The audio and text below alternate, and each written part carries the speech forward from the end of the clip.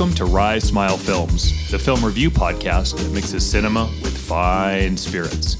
Journey with us as we encounter new, old, and strange films, with the occasional dabble into sports and music. Proceed with caution, as these podcasts feature spoilers and some mature language. This is Matt. And this is Jesse. Today on tap, we have The Hangover Part II, starring Bradley Cooper, Ed Helms, Zach Galifianakis, and Ken Jeong. Written by Craig Mazin, Scott Armstrong, and Todd Phillips, and directed by Todd Phillips. Welcome back to Rise Smile Films. It's time to wrap up another film review cast. This one, the Summer Box Office Hall of What? Weird, off the beaten path, strange sequels, highly anticipated films that maybe left us a little underwhelmed, to say the least, and whether there's good meat on the bone, there's stuff to be enjoyed, but it's just a weird, strange time, and I think we got an interesting film to talk about today. We did Hangover 1 a few years ago, and the highly anticipated sequel, Hangover Part 2, came out in 2011, and I think we were all looking forward to this and more adventures with the Wolf Pack, and we'll kind of have to talk about how this particular adventure went, but hey, you got a surprise. Matt's back in the studio with me. Hey, here I am. I'm here 3 feet away. Yeah.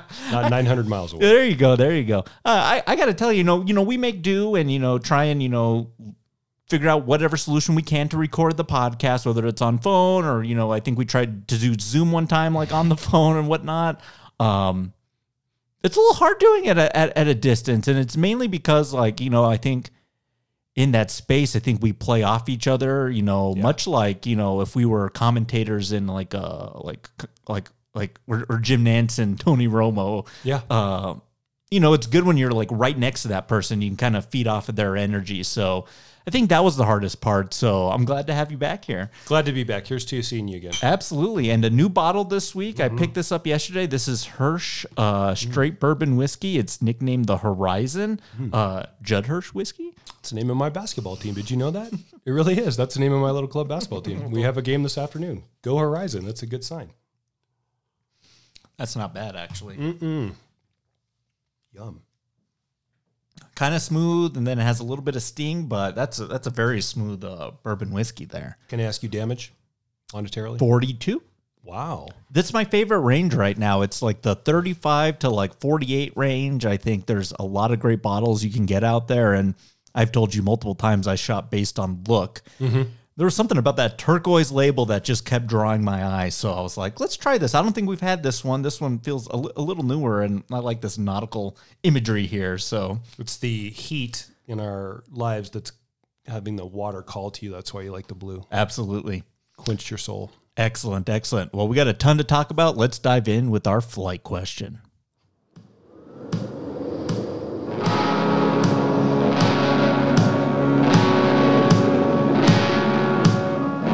It's gonna rain down like black hair.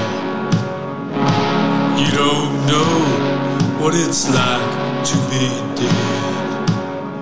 I'm gonna teach you now, teach you well. You're gonna learn how to live in black hair. We're not talking about the movie just yet, but I do really like how both this first one and this second Hangover, how they kind of do their credits, which is just kind of like, here's the lay of the land of where you're going to go for this journey, so to speak, right? All the different locations, the city streets, the cityscapes, the hotel rooms, the hotel lobbies, and kind of like a precursor to the adventure to unfold. Well, you're getting to something that I know we're going to talk about in the show quite a bit, but that's setting. Yeah. Essential piece, maybe the fifth part of the wolf pack in this series, but you're getting to it. But the music on this is also pretty remarkable. I like the first soundtrack a bit better, but the addition of Wolf Mother on both of them, I think, is a great choice. Wolf Mother on this one too. Have you ever really rolled into their stuff? Not bad. Australian. Yep. It's a nice heavy rock band. Yeah, there was a lot of video games I played in the early aughts that like featured them on the soundtrack. Like it was like motocross racing games that was just like some random Wolf Mother song, and I was like, this is pretty good stuff. You know, it's weird. You know where else they appear that we've done on the show? 500 Days of Summer. Oh, that's right. That's right. Yep. Dude, that was a long time ago. It was a long time ago. What do you got for us this week? Something we don't talk enough about on the show, sadly. Comedy. character flaw in me, I'm sure. I need to really look into that. And I've had some conversations with myself the last couple of days about that, and it really is a character weakness. I should like comedy more. Yeah. But I don't. But today, obviously, that's the space we're playing in. Yeah. So I thought we would kind of piggyback on what the question was from Hangover 1. Mm-hmm. And I think that was aughts favorite comedies. So this is teens' favorite comedies. So 2010 till now. Okay. Top 3? Sure. With one honorable mention if you want to go there. That sounds good. 3-3-2-2-1-1? Yeah. All right. This is going to be a wild list. I think our 3 lists are going to be drastically different. Probably. Just based on the types of comedies we like, the tones, the actors, etc. Checking in number 3 for me, this is a film I could watch, on a loop. I think the 2 leads have great chemistry. I think it was a pretty decent hit when it came out. It's The Heat with Sandra Bullock and Melissa McCarthy, directed by Paul Feig. Matt, there's some lines in that movie that just totally make me lose it. I think they have really good chemistry together, that's kind of a bit of an odd pairing, the 2 of them. But if you take a straight-laced FBI agent in Sandra Bullock and team her with a rowdy Boston detective in Melissa McCarthy, I think the comedy kind of writes itself. And it was one of the reasons why I thought, that Ghostbusters movie that they did, which was kind of a disaster, that if they did lean a little bit more into the raunch with that cast and Paul Feig, same director, that if they did an R-rated Ghostbusters movie, I think that could have been something interesting, but they didn't go that way at all. But The Heat's my number 3. Yeah, that's a good choice. They are a good pairing. Yeah. You know who has a good little part in that is Thomas F. Wilson, Biff Tannen. In that, he plays the police chief in there, and he's like, you know what? He's like, you know how old I am? And he's like, I don't know, early 60s. And he's like, I'm 42 years old. And he's like, I have a son that calls me grandpa. And he looks so old, and they made him look like that. But great lines. That's my number 3. Good job, Biff. Mm-hmm. For me, I'm going an adaptation of classic literature. The Scarlet Letter, as a matter of fact. Easy A. Great choice. Love that film. Mm-hmm. High concept idea. Super high concept idea. I think that's probably why I like it. Young Emma Stone. Mm-hmm. I'm not sure where in her filmography, but on the young end for sure. It's after Superbad, but definitely before The Help and all that stuff. So, and I think there's the powers in the writing, right? I think, and that's a space we really like, which is, really well thought out, well written ideas. And I think that where the comedy comes from in there is a lot in the writing, right? I agree. And the staging of it all. Great choice. Thanks. 2-2. My number 2. Another series I really like, and a sequel that I think is actually superior to the original, and I'm going to talk about this movie a lot today. It's 22 Jump Street. The Adventures of Janko and Schmidt, this time in college, is just, to me, a laugh riot. Again, playing, I think there's maybe a theme in my first 2, which is, you have the straight-laced Schmidt, Jonah Hill, and then the kind of doofy muscle, which is Channing Tatum. And then that just kind of works, right? So you can put that in any kind of scenario and just kind of let the writing do the job for you. And there's so many wonderful lines in that thing. At one point, that they accidentally ingest the drug that they're looking for, and they end up in this split screen Schmidt, Jonah Hill is in the Creed wasteland, and then Channing Tatum's in this plushy HR Puffin stuff area, and he's like, your trip is way better than mine. Yeah. It's just hilarious. So that's my number 2. I really like those movies. Again, written and directed by Phil Lord and Christopher Miller. We talked about them earlier this year when we talked about Across the Spider-Verse. So, Channing Tatum is, I think, such a malleable piece. Mm-hmm. Did you watch that Sandra Bullock Netflix film that came out where she's the star that gets lost? It's kind of like the new version of Romancing the Stone. The Lost City? Damn, he's good in that too, man. That was a pretty good movie. Brad Pitt's really good at that movie. Really good in that film. It's a good little bit for him. But Channing Tatum's got some chops. I know he is what he is in a lot of people's minds, but it's not because he's not talented. I think he's kind of really naturally funny. I do too. Yeah, and works pretty well in that space. And I think is really good dramatically too. Like we've talked about it, as much as this might shock people, I would absolutely love to cover the entire Magic Mike on this series. All 3 of them. I'd love it. I haven't seen the third one. Yeah. I should have. But yeah, good choice. Yeah. I think the big miss in that series, and that's the last one they did for now, nothing's ever really dead, right? Well, unless it's Marvel, they're dead forever. Exactly. Yeah. Dude, speaking of which, dude, I am limping through Secret Invasion. Dude, what is going on in that show? I bailed after 1 episode. I'm not doing it. I'm on 3. And man, it's not moving a dial for me like at all.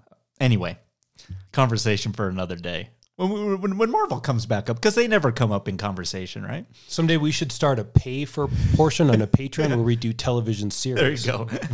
I think the big miss with the Jump Street series was there were plans, early development plans to do 23 Jump Street. No, it was MIB 23.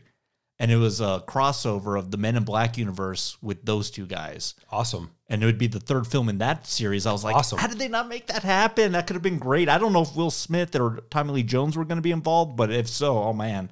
That could have been genius. Yeah, a good melding of two comedy worlds, right? Good. Number 2 for you. Mm-hmm. Oh, number 2 for you. Number 2 for me, I mean. Bridesmaids. Paul Feig again. Yeah. He's going to be on the list quite a bit, right? Big writer in this decade up till now. I guess I just realized right now that these first 2 are female driven for me, which that's a bit odd. He kind of became like the 2010s, like Judd Apatow, right? Did, yeah. Until Ghostbusters. Until Ghostbusters. That movie is so irreverent and off the cuff and complete non sequitur genius. Yeah. Plus, it has a nice character arc for Kristen Wiig in there, where she gets and where she finishes. I think I like my comedy to have that in there. Yeah. Well, it's nice to have good arcs. Yeah. It is. Redemption moments. Yeah. Must be a writer or something. Sure. Yeah. Aspiring. Yeah. Bridesmaids number 2 for me. Awesome choice. Yeah. I really like Bridesmaids. In the Paul Feig canon, I think I prefer the Heat Bridesmaids. That spy movie that they did with Jason Statham and Rose Byrne, that's pretty funny too. Yeah. So yeah, he had a good little run there for a while. My number 1 with a bullet. The second we changed the question here to, be about the 2010s. I knew what it was going to be. It's Taika Waititi's What We Do in the Shadows. Yeah. Mockumentary style, I like that. I'm a big Spinal Tap fan, but taking that world of the vampires and putting those particular actors in there, the comedy just happens, right? Yeah.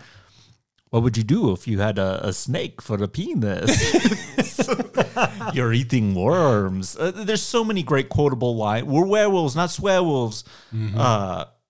And they do it so tongue-in-cheek, talking to this documentary crew making this thing. Yeah, it's endlessly rewatchable. They've spun that off into a TV show that's on Hulu or FX that I think is in season 5 or 4. I think so.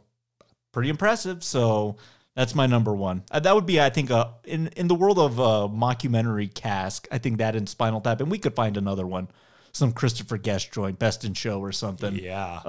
That could be a lot of fun. Oh my gosh, that sounds like a blast. Yeah. Great choice. Thank you. Do you do the television series? I've done a little bit of the first season. Again, you know me in TV. I got to commit, right? So. Okay. Great choice. But there's people that have told me it's better than the movie.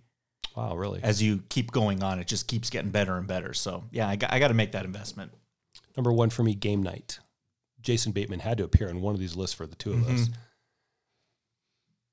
There's a nightcap question that's coming, and I wish he had a larger presence in where that's around, because I think he could have really played nicely in that. I didn't go there. Yeah.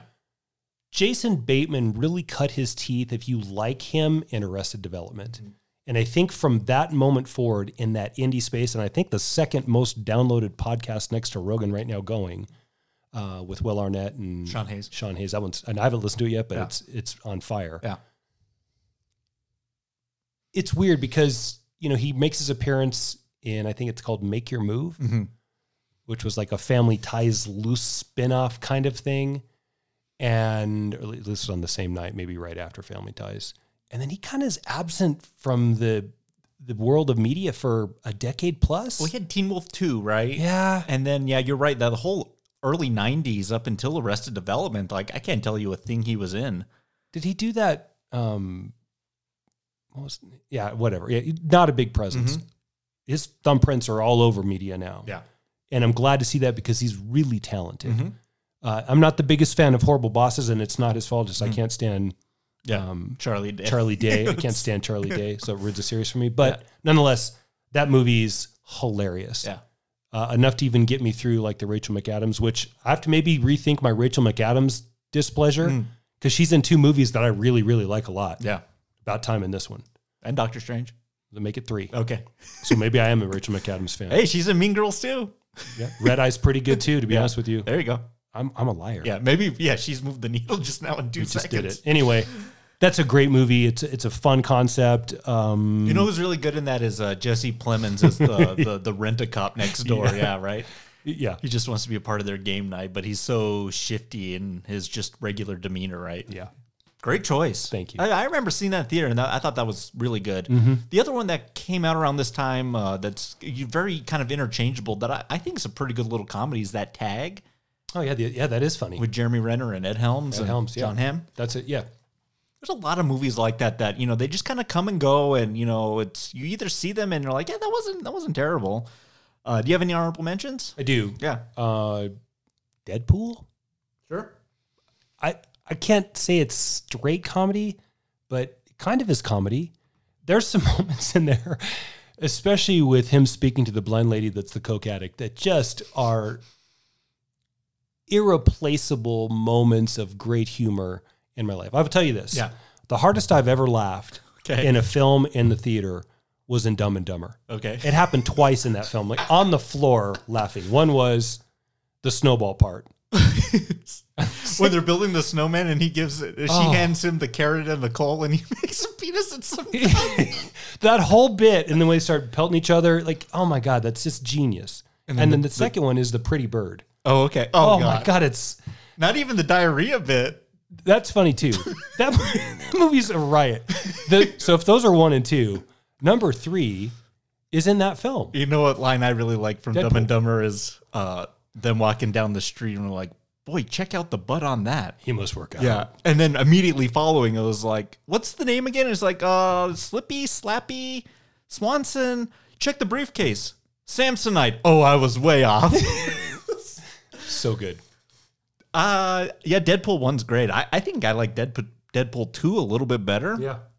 I just like the introduction of Cable and that whole dynamic, right? Did you see the kind of the set photos of Jackman in the yellow suit? Yellow suit Jackman Wolverine. Bring it on, man. That looks great. But I guess on hiatus, ladies and gentlemen, the industry's in a weird place right now. I didn't hear that. Did they stop shooting? The SAG is on strike right now. Didn't they have the script completed already? Well, Screen Actors Guild. So the actors. Oh, SAG, you said. Yeah. So Writers Guild is on strike, and SAG went on strike on Friday at midnight. No shit. We're in a place where we are dangerously might not have content for an interesting period of time. So any film that was in production has to stop. Any film that you're promoting, like Oppenheimer and Barbie, they had to stop promoting. So, wow. Yeah. We're in an interesting space right now. Well, the writer strike's like 30 plus days in now. No, to almost 3 months. Is it that long now? Yeah. 76 days, I think. We're not far from being set back almost an entire year with no new content. Mm-hmm. Think about that. Mm-hmm. Now, I didn't hear it. I'm kind of out of the loop, still trying to get my feet underneath me from travel. But my thoughts on this initially were, well, the companies already have purchased some properties and they're sitting on the shelf, digital shelf in the back closet that they can go through and find something still to produce. Mm-hmm. But if the actors aren't working either, the industry's shut. Mm-hmm. The industry's at a complete standstill. Yeah. No writing, no acting. Nothing. Mm-hmm. Wow. Yeah. Complete standstill. So anything. Yeah. Do you know what are the issues? Well, it's just there's a lot of pay. Well, I don't think it's pay. I think it's a lot of there is a lot of conversation about residuals through streaming content. Mm. Boy, we talked about this. Mm-hmm.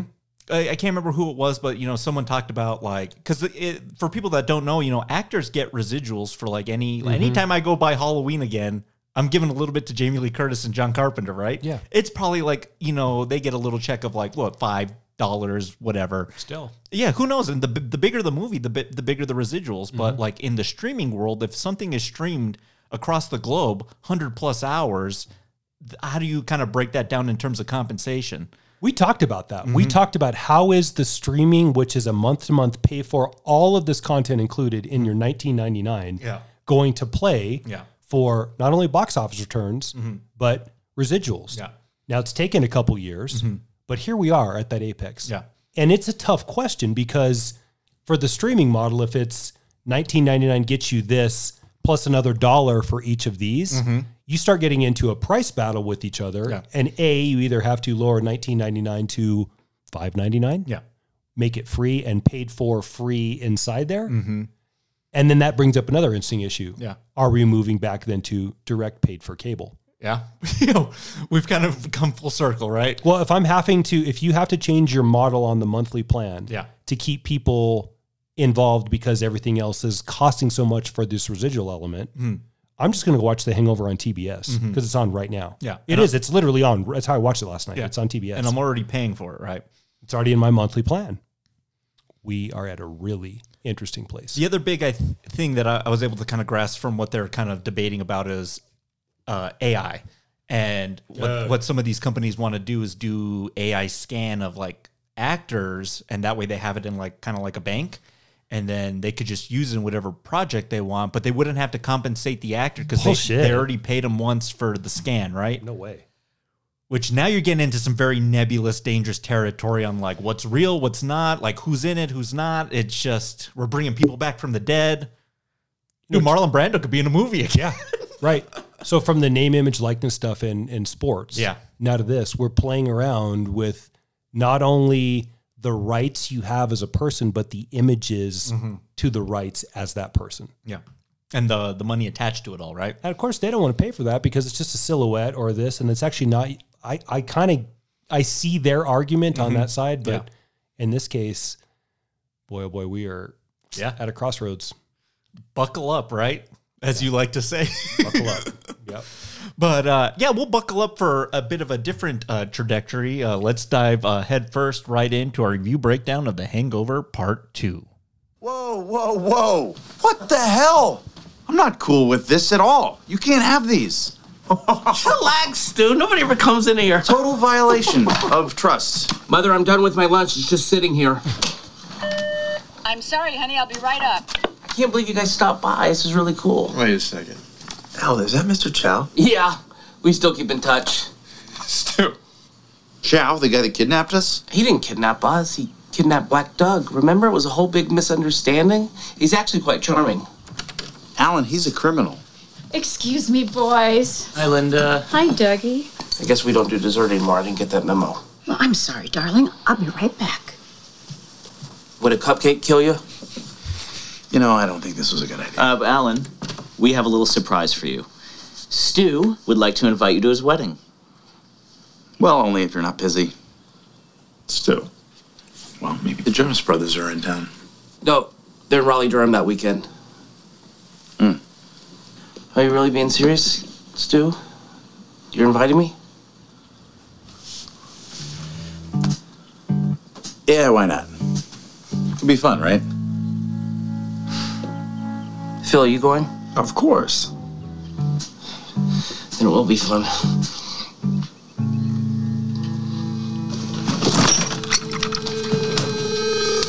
Ah! Whoa! What the fuck are you doing, man? It's my immunizations. It's the last day I can do it. That's supposed to be done by a registered nurse. I'm a nurse. I'm just not registered. But let's start at the beginning real quick. And if you've seen Hangover 1, this is going to be familiar because we start with a quaint wedding space on the beach in Thailand, wondering where the hell everyone's at. We're sending frantic phone calls. And we get one with Bradley Cooper and Doug's wife, actually, saying, very similar to the first movie, right? What the hell's going on? Where are you guys? And like, we screwed up big time this time. Yeah. And we kind of get into it. And it's, I guess, a little bit of a nomer for the film, which is we are going to essentially touch all the beats that we did the last time. So just right out the bat, Mac, what do you think about that? What do you think about retreading familiar territory, but just kind of switching things up a bit? I think one time in, so this would be time two, I'm fine with that. I knew what I wanted in The Hangover, and the joy in The Hangover is the backtelling of how we got to the night or the morning after. Yeah. Right? So, yeah, I'm fine with it. I don't need anything that's vastly different, and that's a conversation that we could have really robustly around the third version in this series. So I'm okay with that. The question then is, what's going to be the tool or the crux that allows these events to happen? You could go wedding again. We've talked about this off mic, but I think the choice on this, although I think it's the right character, I'm not entirely sure it's the right event for that character. Yeah. And then you've got to get into what we talked a little bit about pre-flight and that setting. Yeah. the fifth member of each of these two films, Wolfpack, is the place where it happens. Yeah. You got to choose Vegas because there's so much debauchery that can go down. That's the only place you would buy that happening. Mm-hmm. This story never happens in Salt Lake City. Yeah. Right? Yeah. So then the question is for number 2, do we go back to Vegas? Because we are basically reheating the same beats that we used in 1. Yeah. Or do we want to find another comparable place where this could go down? They chose not to go back to Vegas, and I think this might be a bit of a mistake. Okay. But you can pull it off. I just don't know if getting outside the United States to a city like Bangkok, which is rock and roll, is the route that I want to go. It's not my movie. Yeah. I didn't write it. I didn't pay for it. I didn't cast it. But that's a long answer. I didn't even know what the question was. What do I think about it? It's fine. I'm okay with reheating this. Again. What about you? Yeah, I don't know. I think, what we've talked about, and I'm sure it's going to come up again throughout the episode, which is just the gestation of the story and the turns we decide to take with it. If we mix up the formula and do something different, then you get the third film, right? Yep. And I can't even tell you what happened in that movie. Some kind of like safe heist, isn't it? Yeah, it becomes a heist for Chow and John Goodman and whatnot, and so that didn't work. So maybe the formula is the key. Maybe it's we want to see this same group of people put in a fish out of water type of place, have them not remember and piece the night together. That way they can get something back, right? Yeah. So I guess at the end of the day, I think I'm okay with it too. I think then the strength of the film and I think the burden on their shoulders is going to rest on these 3 guys. How much are we still into their exploits and chemistry together? And for the most part in this film, I'm pretty okay with that. I think that they're still really good and funny together. The Bachelor Party Gone Awry offers countless possibilities for tales to be told. Yeah. 4 guys, one last hurrah, plenty of liquor, lots of opportunities to get involved in nefarious situations, if you will, depending on where it's set. All that is really prime for good comedy. Yeah. And even if you reheat it, by that I mean on page 16, we need to have the introduction to an animal, or we need to have the cute element, whether it's Carlos or the monkey, or as long as it's different, it can occur in a time frame the same manner. Yeah. As long as it's different, I'm okay with it. Okay. My problem right here is this is not only set where I want it, it works. And I have to tell you, this is only the second time I've ever seen this movie. Yeah. It was a lot better this time than it was the first time for me. In theaters then, right? Yeah. Yeah. I still have the same complaint with this that I do the second time, but to be honest, I had several laugh out loud moments in this film. Yeah, there's several. I think there's some clips I'm going to play, and I think you and I are going to have some fun with it. I just don't know if this is what I wanted. Here's what I wanted.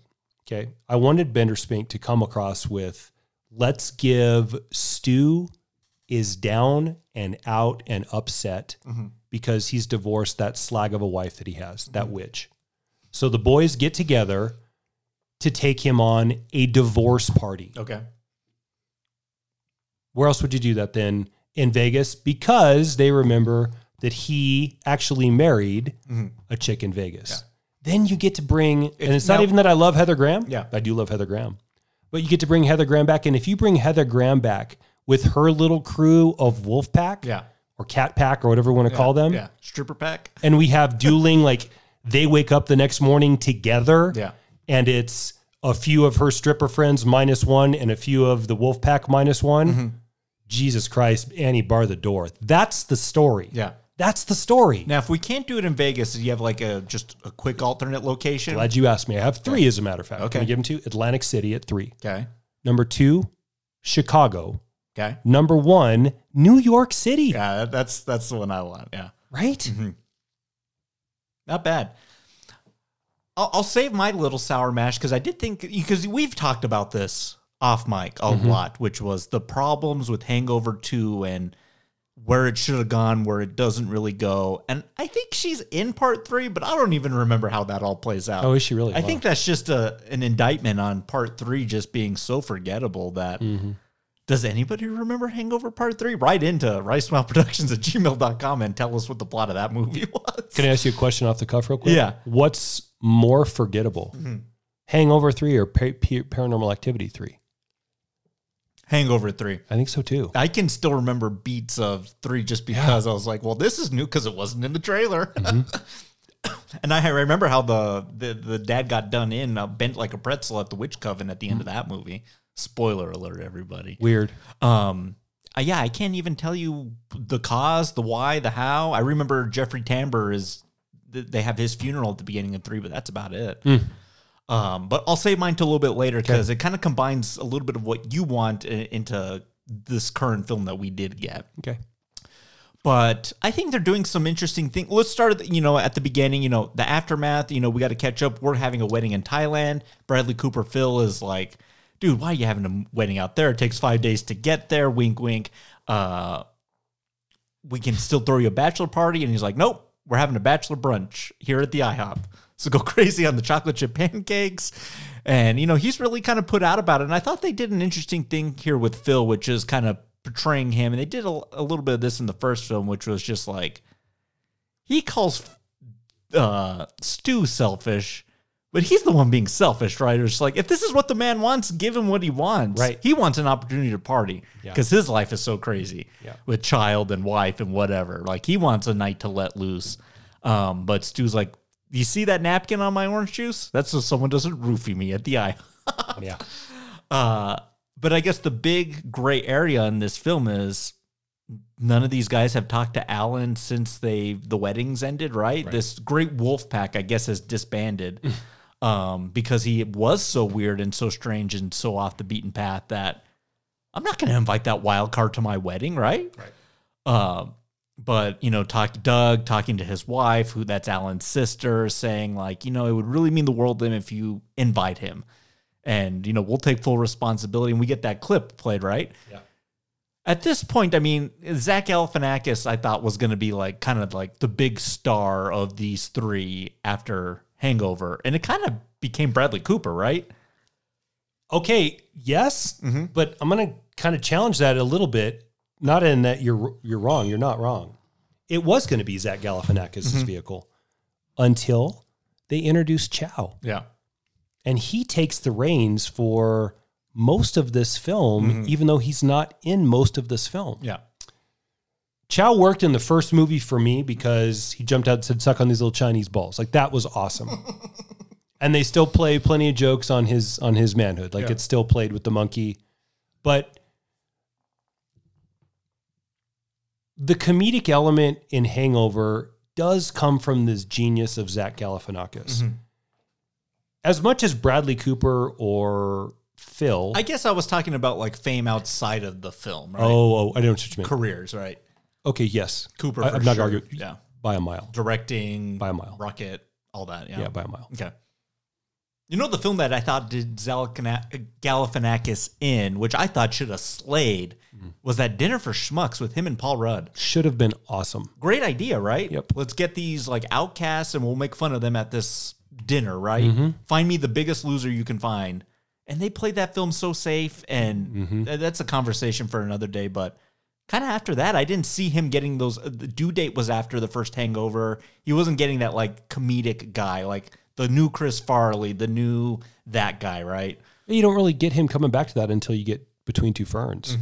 And then you get it again. But that's even as sort of like the straight man, almost more of a Don Rickles role. And a cult show, if that, right? I do like it, and the little snippets that are on social media. Honestly, I've never sat down and watched a full episode. I love the little snippets. But his deadpan is really good in that, yeah. Yeah, I think we've missed him. And I think this second film also misses him. And I think Ed Helms, too. I mean, just kind of his career. I mean, he had that great run on The Office and then these Hangover films and just kind of popping up in these little comedies here and there. So, did you ever see that Ed Helms film with Anne Heche where he is the guy at the like worker convention? Is that Cedar Rapids? That movie's genius. Yeah. Have you seen it? Yeah. Don't you love it? off the beaten path, low indie comedy. Yeah, that one's not bad. Man. What could be with those two guys, the comedic chops on both of them are astounding. And Ed Helms is actually wickedly talented. Mm-hmm. It's hidden in this film. Sure.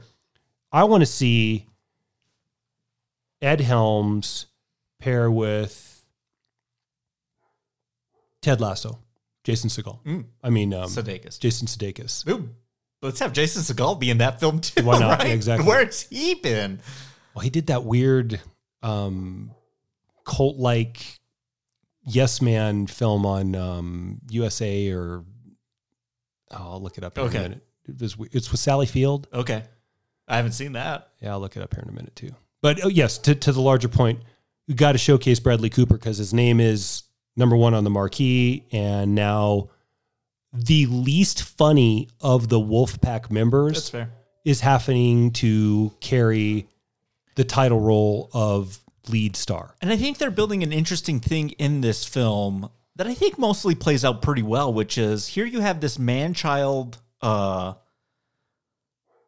what's his name? I just forgot his name also. Zach Galifianakis. What's his name? Alan.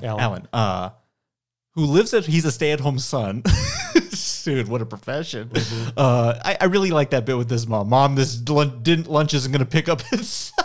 Exactly. Would it kill you to bring up a cupcake? But you have this man-child who hasn't been able to get over the high that was the first film, right? He has the pictures from the digital camera all over his room. He's looking for some way to bottle up that experience another time. And he wants to be accepted by these two guys, right? Always looking up to Phil and just wanting to be included. And so finally, reluctantly, they let him in on this, right? Yeah. And so I think that all works for me. And then once you introduce Lauren, Stu's new fiance's little brother, Teddy.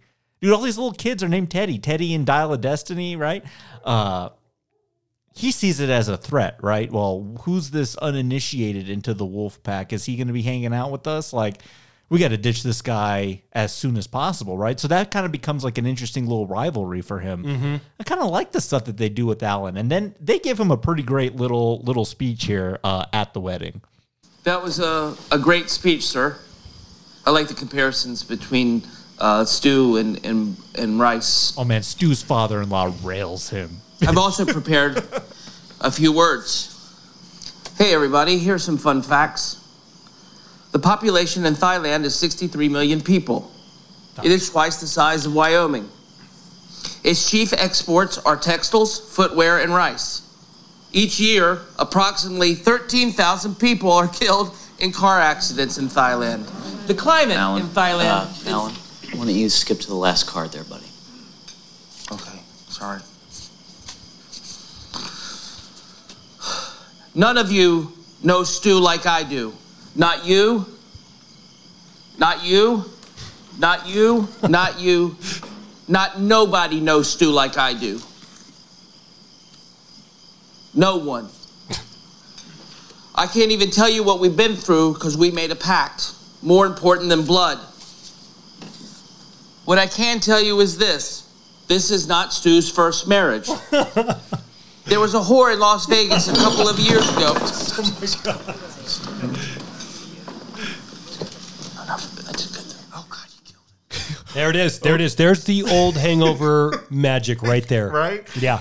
But first of all, Stu's father-in-law, who's this, again, I think another interesting character, which is this overburdened, father-in-law who has this prized possession in Teddy, the progeny, and hates Stu right from the get-go, right? He's a dentist. I don't respect that profession, which we could all be so lucky, right? Just compared, has the value of soupy rice. He reminds him of his, intellectually disabled brother who lives in a nursing home and compares him to sticky rice.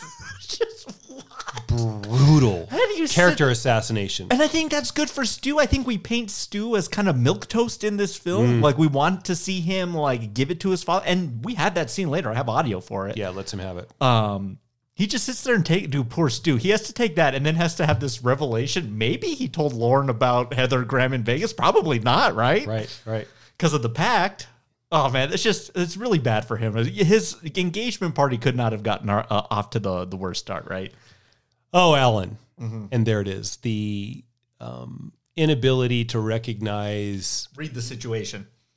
zero ability to read the situation, recognize the weight of his footprint in a very comedic way. That's the genius of Hangover. And it is obviously present in the first film. Oh, yeah. It's a man purse. No, it's a satchel.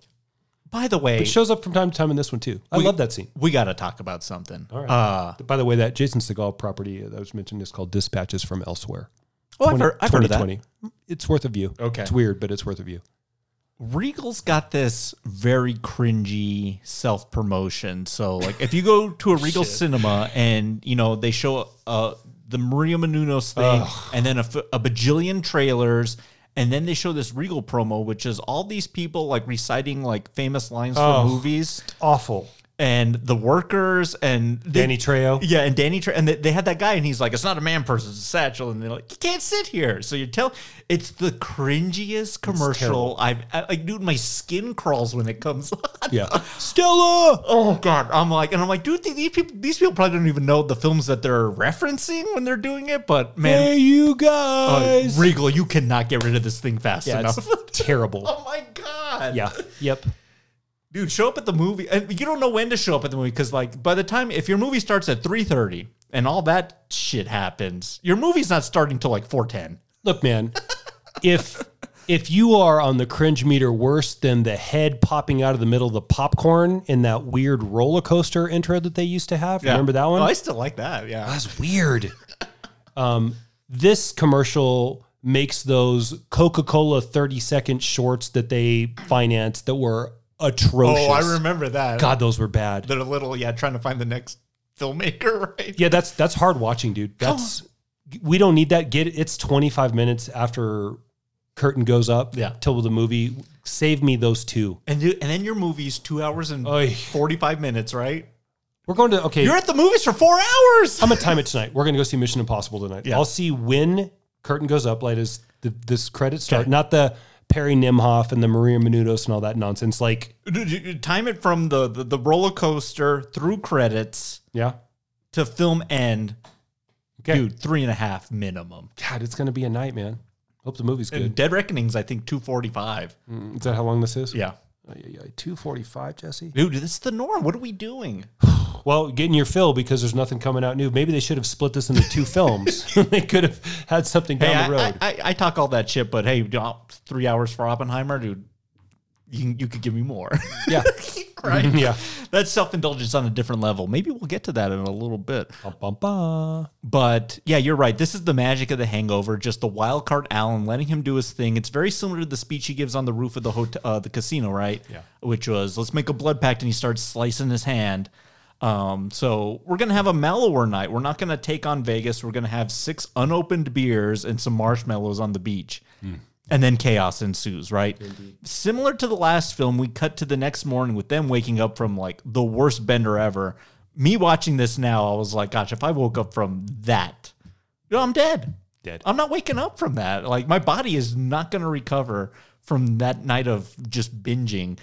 And so immediately as the audience, I don't think that scene, the aftermath scene, I think in the first film is maybe one of its finest moments, which is just like wreckage, a chicken. Yeah. Like what's going on in that hotel room. It's not as good this time out, but I think it's equally strange of like, we are in some dingy chantate, if we can even call it that. Like, what is going on here? And, Bradley Cooper wakes up first and then Alan, and he's shaved. And then I think they get the best bit out of Stu here. Oh, holy shit. Where are we? Oh my God, Alan. Your head. No, your head. He's bald. Stu, you're gonna freak out, but it's gonna be okay. Why? Is it my teeth? No, it's not your teeth. Are you sure? Yep. And you check the bottom? Oh my God. What the fuck? Ow! That's good. Why don't you try to wash it off? It's not coming off! This is a real tattoo! Alan, what did you do? Did you roofie me? I didn't do anything. Stu, you swear to God.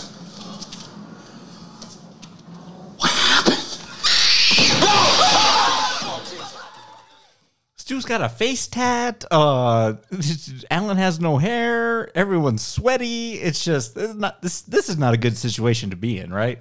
No. And then this bit that they do with Chow, with his little dingus hanging out over the blanket, and he's like, "Was that a spider's nest?" And then the monkey comes and starts. Mushroom? Is it shiitake? Yeah.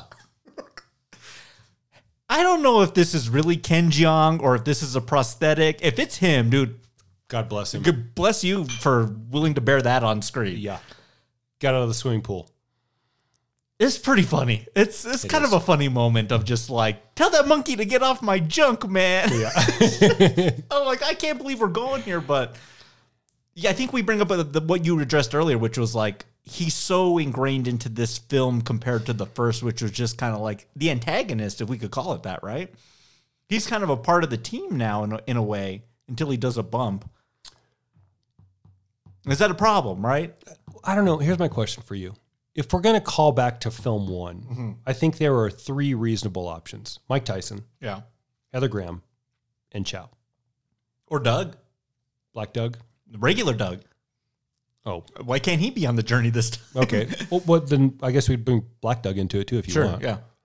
Of those 4 characters, is Chow the one that you want to see driving the action in the second film? Because, I mean, I've already made my case for who I want it to be. Yeah. I don't even know if Chow would be number 2. You're probably not going to get Mike Tyson because that's a mess. Chow might be 3. Like, Chow works for me as the little side piece that shows up later. But to have Chow kind of through Alan vicariously happen to be in Bangkok is too economizing the monkeys for me. Literally. And I mean that again in this film. That's just, again, there's lots of happenstance and contrived things that just sort of worked out in the series, and so be it. That's fine. And it's not even that I don't like Chow. I really like Chow. He's a great character. I just don't need him as member 5 of the Wolfpack. Driving the action. What do you think? I wonder if they had one of these like test screenings like for the original film, and like the 3 guys tested high through the roof, and then like Chow was like maybe like number 2, right? Like which character resonates more with you? And so that was Warner Brothers saying, well, we need more of him, right? I guess. Yeah. And it's weird too, because they're about to dispatch him for a good majority of this film. He does a bump and dies. Jamie Foxx Electro. Yeah, literally. And he gets an ice machine instead of a dunk tank. But the plot starts to kind of devolve. What do I think of that? Do I want... I think I'm with you. I don't think I like the character. Is that who you want, though? I answer this, and I have another one for you right after. What do you think? Is that who you want? Yes or no? I think initially, on initial viewing, what I wanted from Hangover 2, I think I wanted regular Doug. I was like, well, he had to sit on the roof for the entire first movie. Yeah. Maybe let him get in on the shenanigans and see what that's like. Why not? He's eating breakfast at the resort. Why not? Yeah. I don't know. It's definitely top 3 choices. I can see why they went with it, and he does have some funny moments in this. Oh, he does for sure. But yeah, I think this is an odd trajectory for the film. I don't even have anything against Bangkok, and there's a really good line that comes with Bangkok versus Bangkok. Like that's a really good line later, and that's that I was on the floor in that scene. Just again, Ed Helms kills this role. You can do with Chow what you do with Chow in Bangkok, in Vegas or New York. Yeah. I don't think there's the opportunities for debauchery that are legal debauchery, not guerrilla warfare debauchery. Sure, yeah. That are presented in Vegas compared to Bangkok. I get it. He's marrying someone and that's where they're from and it's destination wedding, kinda. Yeah. If we're going to do destination, I got another one for you. We talk about locations. Brother, what's wrong with Jamaica? Yeah. Nice white sandy beach, beautiful. Yeah. There's plenty, you know what I'm saying? I think Bangkok is a mistake because what you're doing is you're still doing city, but you're doing Shantate City. Yeah. With language barriers and geography barriers. Yeah. And there's so much that these guys have to overcome in just getting around the strip in Vegas. Yeah. I have a hard time caring or believing that they can navigate the geography of Bangkok when they don't even speak the language. Sure. I don't, Tibetan monks and I don't know, dude. Chow can still be involved, and I want him in the film. He's got good stuff. Alan and Chow can still be friends. Yeah. Set this movie in Vegas again. Just go back to Vegas. Yeah. Go back to Vegas. That's not too retreading for you? No. I'm sure they could still find different things to do there, right? I mean, they barely tapped into it in the first film. Do you like Aerosmith? Kind of. A little bit? Yeah. All right. So this is the Aerosmith quandary to me. In Aerosmith's music, there's a noticeable influence of blues.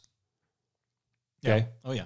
There's some very blues rock-like. There's also some pop rock in there too, and like some hair rock stuff in there. But there's definitely a blues element in there.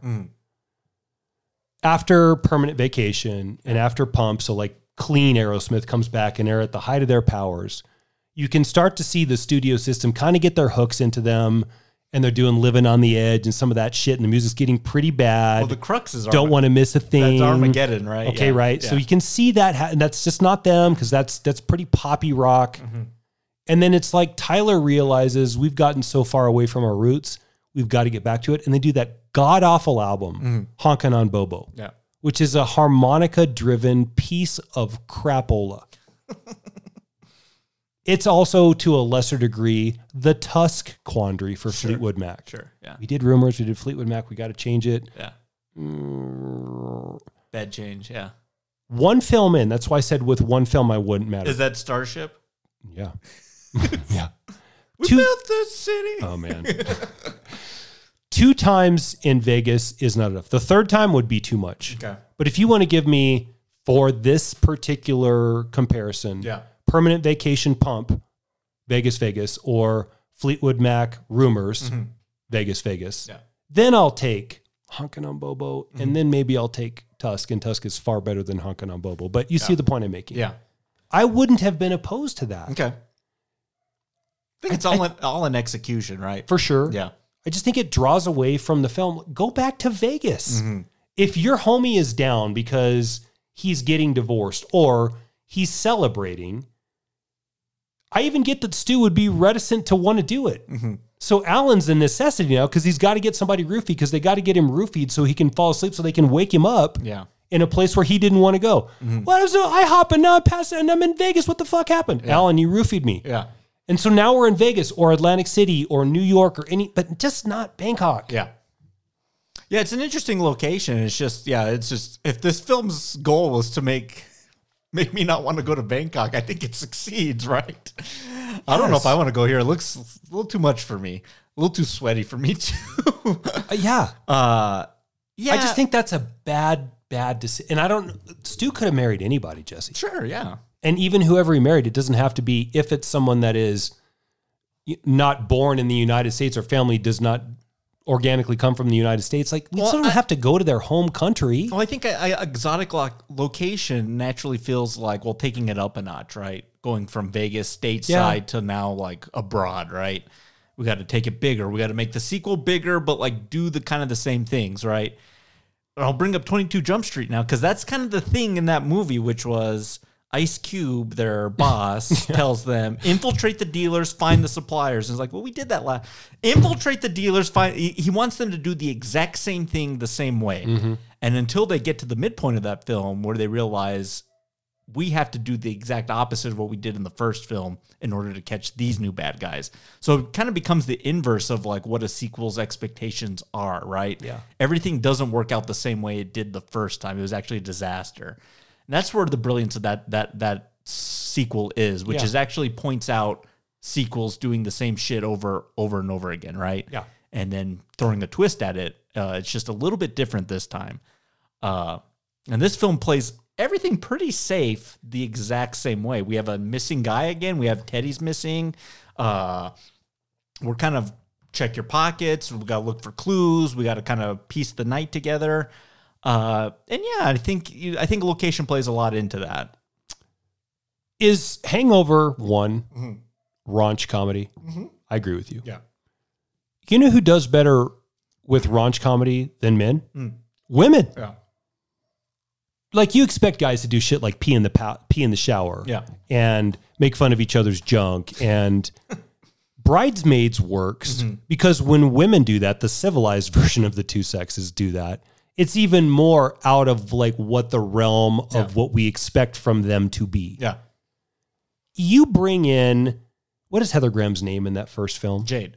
Jade? Mm-hmm. You bring in Jade and company into we're going to help Stu get over his divorce party. And she actually likes him. Oh my God. Think about all of the raunch where part of it is like, this is so shocking. I can't believe that I'm even seeing it. They just literally got tased by two cops in front of a bunch of kids. Yeah. Or name any of the other shticks that work so well in one. Yeah. That still works in two. But if that's happening with women, it's even more funny because it's so out of the realm of what you would expect. And that's the space that Hangover works in. Yeah. Okay, it's one thing to wake up on the floor and you're missing a tooth and you have a tattoo. What the fun in the Hangover is revealing how you got there and then revealing in a way like there's no possible way on earth that I saw that coming. Yeah. It's almost a mystery in a sense. One more quick question or point. Of all of the things that are presented, minus the monks, which I think is kind of a stupid part, to be honest with you, in Bangkok, the selection of Bangkok as setting provides what to this film that a domestically United States-based party city wouldn't? What does Bangkok offer that Vegas, Atlantic City, New York, Chicago doesn't? I think maybe just a bit of a, how do I say this? Mystery or wild card, just because I have no idea like what goes on in that city, right? So I guess the film could play fast and loose with the unpredictability of it all, which they do. You know, Bangkok has them now, like whatever that means, right? Right. But no, you're right. I think, you know, the familiarity of a New York City and all, you know, getting lost in Central Park and just like on a ferry or just got in the subway system. Oh my like, God, yes. Who knows where, right? Yeah. Night at the museum. Yeah, right? I don't know. I think there's more familiarity there. Like here, I'm just kind of going from set to set, going like, yeah, I guess, right? Right. I think your argument's even better, too, when you kind of look at, you know, the raunch comedy with females. Bridesmaids and this film came out the exact same summer. So I think the appetite of like, this film came out, and I'll talk the numbers. It opened well and then just kind of flashed out, right? But then Bridesmaids came out that same summer and just kind of slayed throughout, really nice and quiet, and was like a huge hit by the end of the summer, right? No, I think those go hand in hand.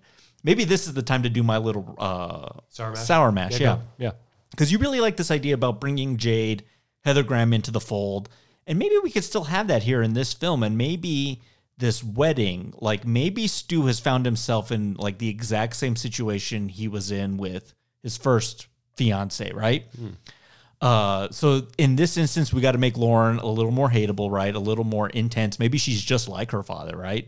And he's going to this wedding. And so maybe it's not a wedding and this bachelor party is instead a rescue mission. Ooh. So, you know, if Alan has such great connections, he can bring Chow here at a moment's notice. Love that too. He could probably bring Jade back here too as well, right? Jesse. It's really good. Plan it out. And then we can kind of have your idea here. We can have Jade and her little crew, cadre of strippers, whatever, kind of going with this bachelor party. And the kind of goal of that is to like, if these two had such great chemistry, these are the two that need to be together. And Phil kind of says that earlier. If you had never met Jade, you would be married to that crazy witch, right? Maybe that they see that and they try and make that happen. So it almost becomes kind of like a rescue matchmaking hangover, right? Yeah. That's a better movie, man. Yeah. And then so you got to get out of this wedding. You got to like get out of the situation. And yeah, I think there's a lot of drama there. And I think some great comedic situations that could arise. I'm with you. But yeah, the monk, we got to talk about this tattoo parlor scene because this was pretty interesting. You know, just me reading in the development of the film. And I remember some of these stories coming out that initially that this tattoo artist was supposed to be Mel Gibson. Oh, that would have been awesome. Yeah, and so then they bailed on that too, just because of, you know, the Mel Gibson of it all, right? And then they got Liam Neeson, and then they filmed a scene with him being the tattoo artist, and then through some editing gaffe that they cut the scene that led to the Liam Neeson scene and then needed to reshoot it, but he wasn't available, so then they had to redo it with Nick Cassavetes here. it went from here to there to there to that, right? And it's a fine scene, right? Sure, It's just, him trying to tell me, you got this thing, you guys caused chaos in the streets, you had this monk with you, he's taking a vow of silence. It's just odd, right? It's like a Mel Gibson cameo, that would have been wild, right? I could see Mel Gibson playing a Bangkok tattoo artist. Sure. It seems about right for him, right? Yeah. And you kind of just get this, and it's just lukewarm, right? It's just kind of okay. It gets us to the next scene, which is this monastery. Missed opportunities, right? I think it's fine. It's just, I think it could have been better. Can we talk about that space for a minute to turn? Yeah. As we begin the uncover of how we got to where we come to that tattoo artist that's next to a bar that seems to be completely shut down because it's been burned to the ground. Is a bar fight really what the Wolfpack would be involved in? And do I care enough in all of the debauchery, Steal the Tiger from Mike Tyson kind of play about a bar fight, Jesse? I think all of that stuff is definitely less in this film. It's kind of weak, man. Yeah. That's weak. That's just not, I don't want to say mailed in because it's not mailed in. It might be. Okay, maybe it is. Let me ask you this one time. Yeah. So Hangover comes out in May of 2009. They already are greenlighting the sequel in April because they know they got a hit on their hands. Huge hit. So then this film comes out 2 years, literally that same weekend, 2 years later. There's no time to put together like a really ingenious script in that time when you have to be filming by year's end, right? Like it's so quick, the turnaround time on getting the sequel out here with an even larger budget, almost $80 million this time. That's even more maddening now. Yeah. Because if you don't have time to craft something from spec genius, then use what's already in play. And see, they even had thought about it because the Stu situation is ripe to bang around on. So if you don't have time to go A, B, C, D from beat one through this completely creative story that follows up a smash hit because you just don't have time to pin it, then you have to call back on what you've already set up. And they already had many things set up. A lot of threads. And they did. Like, let's get Stu with a girl that matters. Let's use one of the characters from the old film because those were all really great supporting characters. And then we'll go to Bangkok. Okay, what does Bangkok have to offer? Strippers, bar fights, monks, tattoos. Yeah. The monks thing doesn't play well. Watching the monk beat the Wolfpack up because they're speaking with the bamboo staff is stupid. It's not funny. That's just bullshit. I do like Alan's line when he's like, "What is this, P.F. Chang's?" Yeah, okay. Like the lines are funny, but I think that's the situation isn't right. And a fucking bar fight. Yeah, that's not funny. Yeah. I've seen Roadhouse. Yeah, that's weak, man. That's weak writing. And then okay, you know what's worse than losing a tooth? That's even more permanent is a tattoo. Yeah, you said it. Yeah. That has to kill. Yeah. Who is tattooing him has to be a disaster. Yeah. That needs to be, oh yeah, you were here last night and you married this chick. That needs to be that moment. Yeah, like this is a big bad decision. And it's not, it's just like, yeah, you guys were in a bar fight and it pulled you in here because all hell was breaking loose. Yeah. What? I think it was the worst decision on the filmmaker's part because they got sued for this tattoo because it's the Mike Tyson tattoo, right? Yeah. And so that artist that gave Tyson that tattoo was like, you guys, I guess it was something he or she drew up, right? They didn't even get permission to use the image in the tattoo, right? They just did it. Yeah. You're not crossing your T's and dotting your I's on this one, right? You know what's better than that? STD. Yeah. I know there's not sudden onset STD, but in The Hangover, why isn't there? Yeah. When we find out about the strip club bit with Stu, okay, go. You know, danced for him. He tickled me. We had sex. Massaged his shoulders. Fuck. It's okay. Hey, you're not married yet. It's no big deal. It's cheating. Okay? No offense to you. You're a lovely woman. It's a violation of my moral code. Don't be sad, Stu. You love it. You were crying, saying how special it was. Wait. I'm sorry. He was crying? What a baby. He was crying. You should have seen him. He was so sexy. The way he moved around. I had to ask him to slow down so I don't drop my load too quick. Load? What load? Oh, you know. My spums. Your English is off. He's talking about my sperm. Where would your sperm come from? From my balls. Hold on, back up. So they end up in a crazy situation here, right? Which is this, it played by the same guy too, the strip club owner that ran the marriage parlor in the first film, right? Yeah. So the end of this thing, and Stu had a sexual tryst with a transsexual, right? And he's just like, oh my god, like this is even worse now for him, right? I think they get some decent play out of this little situation here, right? And I love Phil's enthusiasm. Like, he was crying, and then he's like, "Wait a minute, what happened here? What exactly happened here?" Yeah. And just like they're beside themselves at this point. So, yeah, I think we're checking the boxes. We're kind of following that similar roadmap. We're getting into crazy situations. They come and steal the monkey. They shoot Phil, and it's just like, yeah, we got to make things worse before we can kind of get them a little bit better. And it's all kind of built around Chow. But do you like, I'm going to play the next clip now. Do you kind of like the reasoning for all of this? It's all Teddy's fault. What are you talking about, Alan? Why is he even here? He's not part of the wolf pack. Alan, what did you do? It's not my fault. Teddy shouldn't have been sharing from his bag. What bag?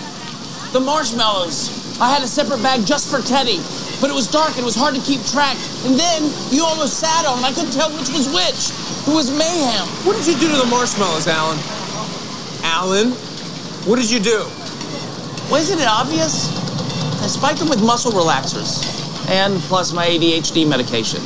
What? You drugged us again? Not you. I just wanted to knock out Teddy for a little while so we could finally enjoy the weekend. Enjoy the weekend? Alan, you told me that you didn't do anything. Alan, you swore to God. I just wanted things to stay the same. Look at my face. You ruined my life. You're not my friend. Don't say that, Phil. Are you serious even in America? Yes. Oh, God, don't say that, Phil. Don't start crying, Alan. You're the bearded devil. You liked it. You smiled at me when I held up the bag of marshmallows. Because I like marshmallows. You fucking psycho. Hey. That's pretty good. I can see it too. I mean, with Alan just wanting to return to the first adventure, right? Yeah. Have more of the same, be friends with these guys. So to kind of have the situation kind of bend in your favor. And then they mix up, and then they just ended up with a hell mess, right? They're eating the muscle relaxer things, or they're blacking out, they're getting into crazy situations. So it kind of did not work out in their favor. It's still there. Mm-hmm. The hangover genius is still there in small samples in this film. Yeah, lesser samples. That's really good stuff. Mm-hmm. The stuff with the girl boy or she boy or whatever they call them. Yeah, that's really good stuff. Mm-hmm. It's there. Yeah. It's just, I think sometimes and maybe it is the speed thing, when they got themselves into a corner and didn't quite know where to go to get to the next important piece in the story, the default is violence, but it's not even violence present. It's violence off screen. Yeah. And that's where it falls apart, but that's good stuff. To me, the one part in this, me too. I think that's where I really like these guys, right? I like seeing them interact. They have an interesting, almost Three Stooges vibe about them. Well said, yes. Alan's kind of the curly and Phil Bradley Cooper's the Mo, like kind of the straight man, and Stu's like the Larry, right? The middle child, right? Yeah. And they play off each other in that dynamic. And I think that's what works. Like, I'm willing to see that wherever you want to take, I guess, until part 3, which I can't remember, right? Yeah. But the one aspect in this film that just does not work for me is, dude, what the hell is Paul Giamatti doing in this movie? Man, that's a good question. And that character, as what seems to be kind of has like a Russian feel to it, then later you find out is... Dude, is it the Rhino? Yeah. I am the Rhino. Oh, yeah. You're right, huh? Later we find out it's an undercover Interpol agent. Yeah, what are we doing? Yeah. That's exactly it. What are we doing? Yeah. That's stupid. Yeah, it's this whole extra subplot of like, I want Chow. Chow has something that I need, and then we'll give you Teddy. And we have Teddy. And they're just lying to them about having Teddy just to... Get Chow? Just to get Chow, right? Yeah, that kind of doesn't work. And it's kind of the climax of the film, right? Which is this, Chow's alive in the ice box. The climax of the film happened in the strip club. Sure, yeah, absolutely. But Stu is crying. Exactly. Chow's still alive in the ice box, comes out very similar to the way he comes out in the cop car, right? Yeah. Beats them up, and, you know, he kind of plays out like, you know, well, this is what's been going on. Feeling better?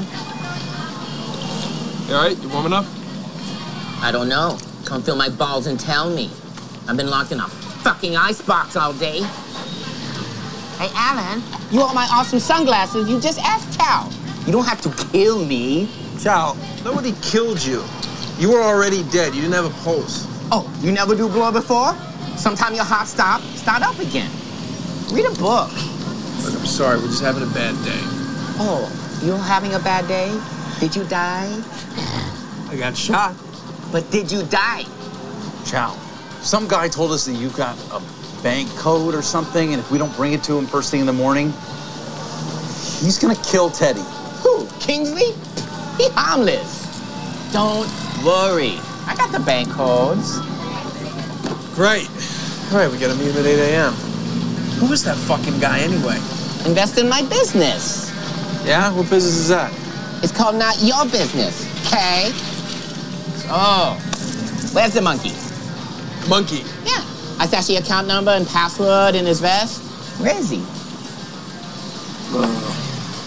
Why would you do that? Safekeeping, pretty boy.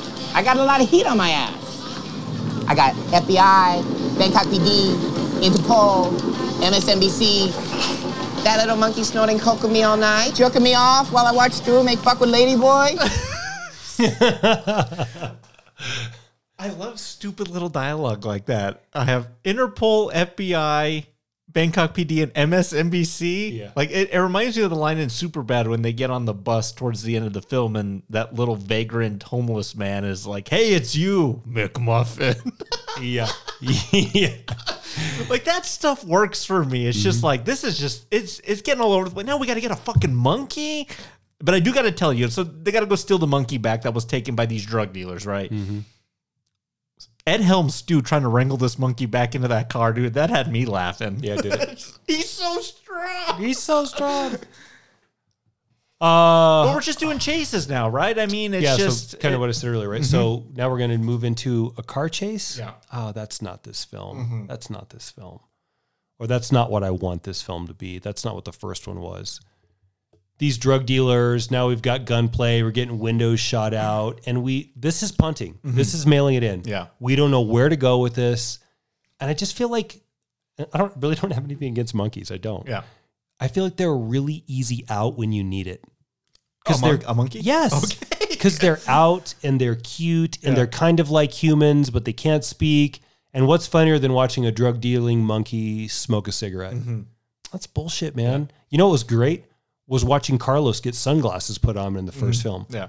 It's safe, but then taking something safe and giving it a bit of an edge. Yeah. Carlos is the monkey, but not safe. The monkey's safe. Yeah, the real great thing about that first Hangover was like around every, like just when they thought they had like either got another clue or like had solved that mystery, it was like something else popped. It was like, oh my God, this tiger in the back of the car or this tiger in the hotel. We got to figure that out. Like it was just like another thing that was like these breadcrumbs, right? Like leading us down the path of like, we got to find Doug, right? When you chose Chow as the driving force, what you chose was criminality. Yeah. If you choose one of Jade's stripper buddies, you choose debauchery. Mm-hmm. You choose stripper humor. You choose sexual humor. Yeah. And kind of what we talked about is that the lady boy, you know, I shot my sperms into you and you shot yours on the floor as we climaxed together, but which has just had me in stitches. How does that work? Oh my God. And then he cries. Yeah. That's funny. Mm-hmm.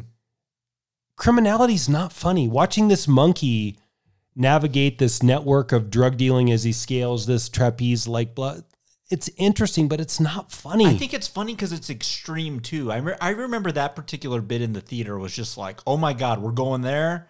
And then the film just like goes down its kind of safe pedestrian path right after that scene, right? Yeah, of course the drug dealer's going to shoot out your windows, but you know nothing's going to happen because these guys can't matter because Chow still matters, and you can't kill one of the wolf pack. Yeah.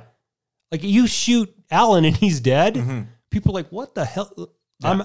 You can't. It's almost like once you introduce like these crazy elements, you gotta keep topping each other until you get to your climax. Look, and part of that is the success of the first film. That movie is so wildly successful and top shelf, unique, high concept. Yeah.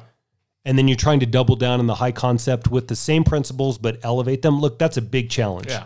I recognize that. But that's why you make a lot of money to write. And you know what? I'd love a crack at that. Give me a crack at, give me the mic or give me the pen. Well, we've come up with 2 good ideas in the span of about 50 minutes here. So and we've had several years to think about it. So it's a bit cherry picked, but nonetheless, that's why you choose these writers. And I just think to have a street chase with drug dealers through the streets of Bangkok, although the Ed Helms trying to pull the monkey off the wheel well is funny. Yeah. And then to have the monkey get shot is just, I'm done. I'm out. Yeah. I'm done. I'm done. Is this John Carpenter writing the script for Halloween 2 with the 6-pack of Budweiser Yes. doing like, I don't even know what to do, but fuck it, right? I'm getting paid. I'm getting monkey shot, right? Kind of wonder. Yeah. Who wrote this? Todd Phillips? No. Well, yeah, he was one of the 3, so I'm sure he put his little stamp on it. It was Craig Mazin and Scott Armstrong. Who? Craig Mazin actually has some credits. He was the showrunner on Chernobyl and The Last of Us, so that's not comedy. Not people. funny. Scary Movie 3 and 4, Identity Thief. Ugh. That's a comedy. Yeah. Scott Armstrong, let's see what he's done. Well, this is a Todd Phillips guy, so he did Old School, Semi-Pro, Road Trip. So, those are reasonable comedies and that have some traction. Todd Phillips comedies, so... The original writers, John Lucas and, forgive me, Scott Moore, they didn't want to come back because they kind of felt like, we're just going to do the same thing again. So they went and did something else. I have no idea what. They passed on Hangover 2, and who knows what they did after. So it might have been a mistake. Yeah, Scott Mazin. Chernobyl and Last of Us, like, those are good shows, but like, I don't think Hangover Part 2 when I think of that guy, right? Yeah, no way. Anyway. Well, look, the time thing is an issue like you brought up earlier. Greenlit. 2 months into your run, get it going now. That's a challenge. Because what they do in those instances is like, we're going to do a sequel. Here's the release date, May 26, 2011. Get that script finished, right? Yes. I would venture to guess, other than Murray Head's One Night in Bangkok, the writers of this film have no idea what the hell goes on in Bangkok. Yeah, unless you've gone and had a similar night, right? I would also be willing to bet on the same parlay that they probably have spent time in Vegas and New York City. Yeah. So as important as setting is to this, go with a familiar setting to you because you write what you know. Yeah. And unless you're going to go red light district, God forbid, Bangkok, who would do that, then you're grasping at straws because you can't call on the opportunities that setting offers you. Whereas if you choose something you're familiar with, of all the things that happened in the first Hangover, there's still 25,000 more debaucherous things that could happen in Vegas. Absolutely, yeah. And they know Vegas. And if you don't, then it's a short trip to Vegas. Or hire 2 guys that are from New York that know New York, right? There's any number of ways we can go. Yeah. Like, yes, I get back to it. The Bangkok choice is a huge mistake. It's a huge mistake. Okay. It derails wherever. Chow works in Vegas. Jade works in Vegas. Yeah. Chow doesn't work in Bangkok because they bury him in an icebox the whole film. And then we get into Interpol. Yeah. And then Jade would work even less in Bangkok. Yeah. But you know what does work in Bangkok? The stripper element. What's Jade? Yeah. Stripper. Come on, man. Yeah. This is so obvious. Probably plays better, right? Yeah. So they delivered the bank codes. I do like that bit where they sideswipe that pig and Stu has blood on his face. Like, those are little just like comedic touches that are like, yeah, that worked pretty well. Yeah. Just the total freak out moments. But they delivered Chow. You know, we find out it's Interpol. We don't have Teddy. So we start back at the beginning with the phone call to Tracy, right? And then, much like the first film, we have this come to Jesus moment to Stu, right? He's able to just like piece it together. The lack of power, the ice on the floor, the where's Teddy, and the missing finger and everything. So he's able to put it together really quickly, much like the first film, which is Doug's on the roof. Teddy's in the elevator this time. And so they're able to get him out. Thankfully, he's still alive, sweating it out. No, I don't know if I would survive 24 hours in a Bangkok elevator. No way. You might find me DOA on that one. And now it's a race to get to the wedding, much like the first film. And I do like that this film, at least wraps up in a way where, if the arc of Stu is just like he's letting this father-in-law of him just run all over him. He can't quite grasp it. Doesn't think he's right for his daughter, right? He does kind of give it to him here at the end. And I think we do close that arc a little bit. Wish I was a boring dentist who had a boring life and boring friends, but I don't. I'm not. I'm actually part of this weird wolf pack. Hey, it's not weird. It's pretty cool, actually. No membership fee. I have heard enough of this. Come here. Whoa. Here's the deal, man. I got a dark side. So great. There's a demon in me. It's true, he has semen in him. I said demon. But you also have semen in you, remember? It's not relevant, but thank you, Alan. That's all funny. Yeah, it's good. Point is, this demon takes me to some pretty weird places. We lost Teddy for 2 days in Bangkok. But that same demon took us to hell and back to find him. We took on Bangkok and we won. That's pretty fucking cool if you ask me. Right? I love your daughter. And I'm gonna marry her, unless you have any problem with that. I'm good. All right. But, all that said, it would actually mean a great deal to both of us if we could just get your motherfucking blessings. It's pretty good. Alan almost sticks his foot in his mouth again. We're like, well, there is semen in you. Just like, don't need to go there just yet. I feel like such a hypocrite, Jesse, because as hard as I've been on the film, there's lots of moments I still laugh. Well, that's because I picked all the good moments, right? You know what, though? Yeah. This is the quintessential summer of what? Yeah. Because even as hard as we've been on this, I'm leaning into the shoulder shrugged, palm skyward, eyes looking up like what happened, because of all of the 3 films we've covered here, this one's the most frustrating. Okay. This movie isn't that far away from being a second masterpiece to the sequel. But as far as as close as it is, it's still miles and miles away. Yeah.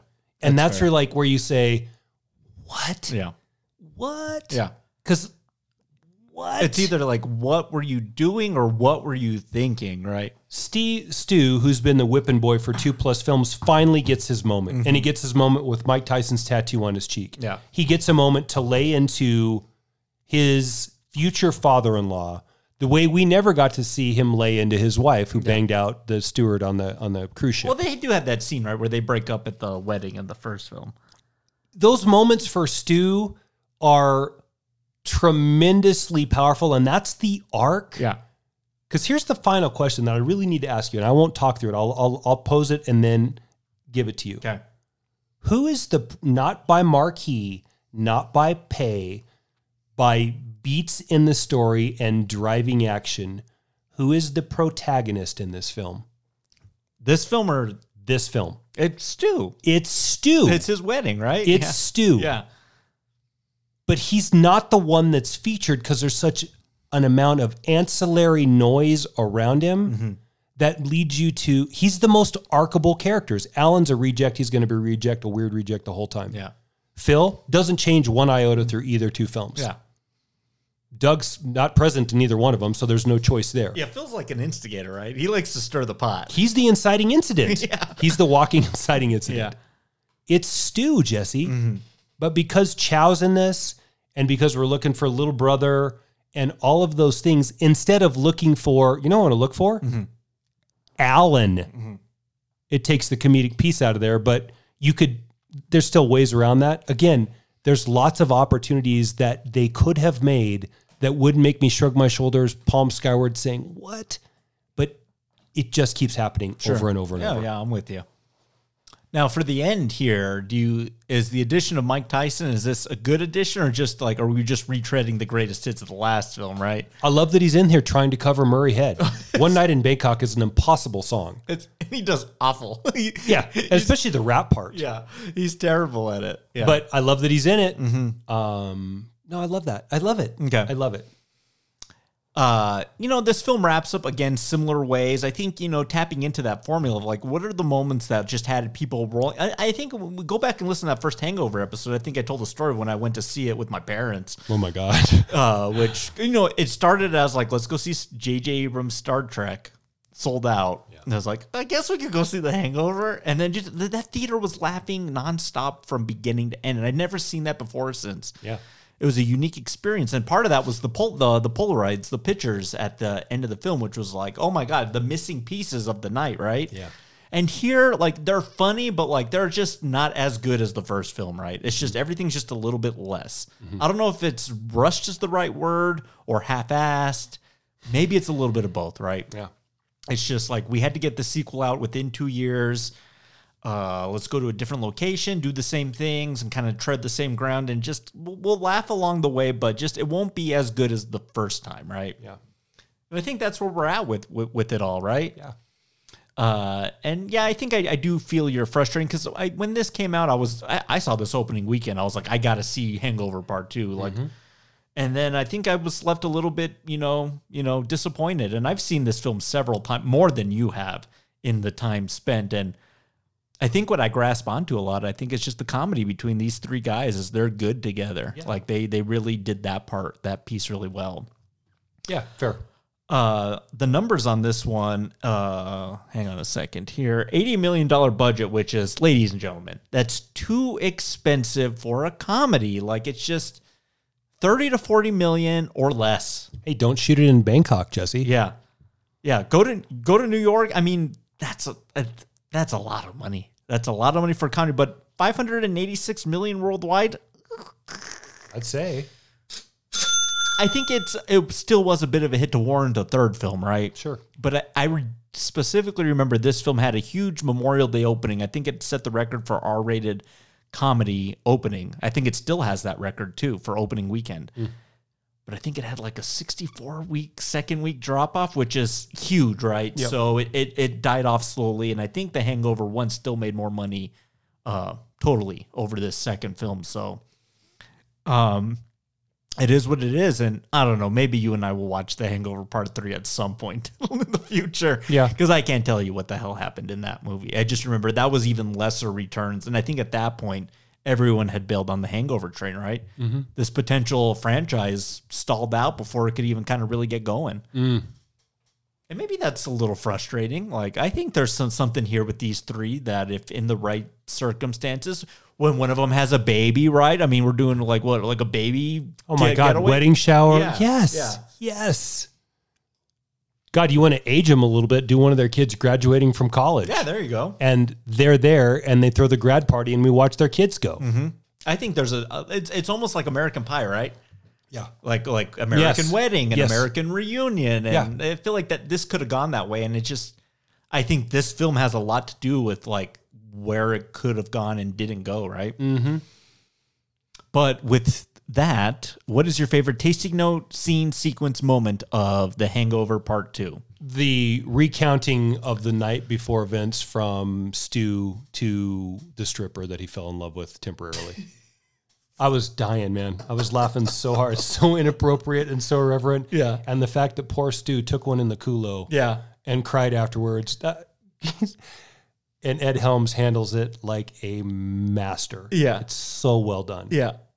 I think oh gosh, what am I going? My favorite. That's a really good one.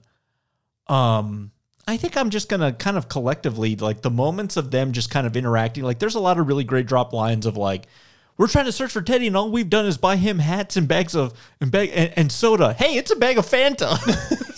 Like all that's good for me. Yeah. Like them together is just like that worked. And this was really good evidence of that. What's the Oh my God! moment of Hangover Part 2? And real quick before you go, I watched that movie this week. I haven't seen it in about 10 years. Where that clip comes from, it's Troll 2. What a amazingly good bad movie.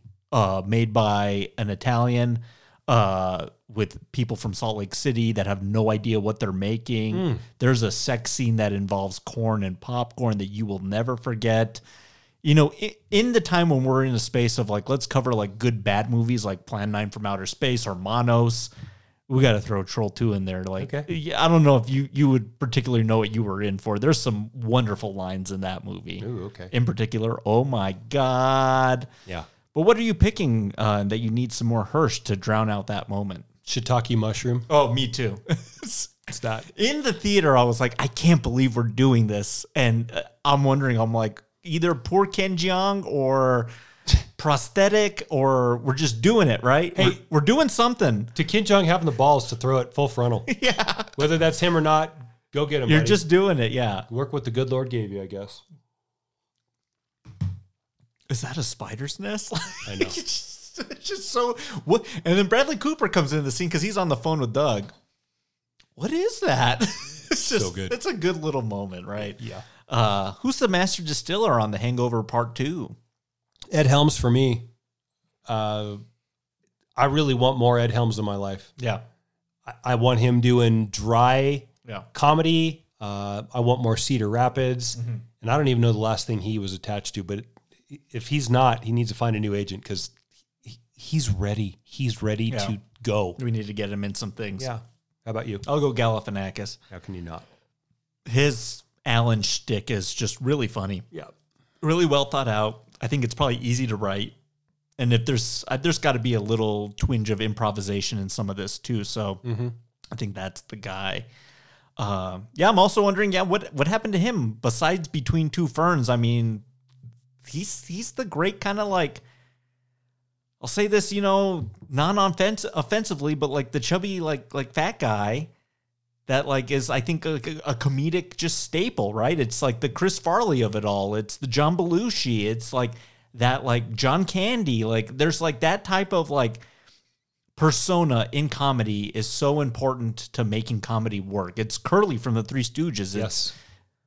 Can't remember which one it is. I think is it Stan Laurel? No, it's Oliver Hardy, I think, is the big guy there. That component works in comedy because you're able to play I don't even think you're making fun of the weight. It's just that character is an outcast within the group he's put in. Mm-hmm. And there's a lot of natural comedy, I think, in that. Yes. Like, who is that? I mean, Jonah Hill, I think, Seth Rogen a little bit. Yeah. But I don't even know who that person is anymore. Mm-hmm. But yeah, where's Zach Galifianakis in his roles too? Great question. How are you going to rate and grade The Hangover Part 2? We have Rock Gut, Well, Call, Single Barrel, and Tippy Top Shelf. Just call. Prior to the second viewing, I probably would have said Rock Gut just off the top of my head. I've elevated it to... Yeah, I'm glad I played better for you in memory. We talk often about how I don't find the comedic moments and laugh out them like most people do, and it kind of bugs me. Like, I hate that about myself. Mm-hmm. I'm therapy here on where I smile. Okay. I hate that I don't get comedy the way most people do. Like, my wife and my daughter started watching The Office this week. Mm-hmm.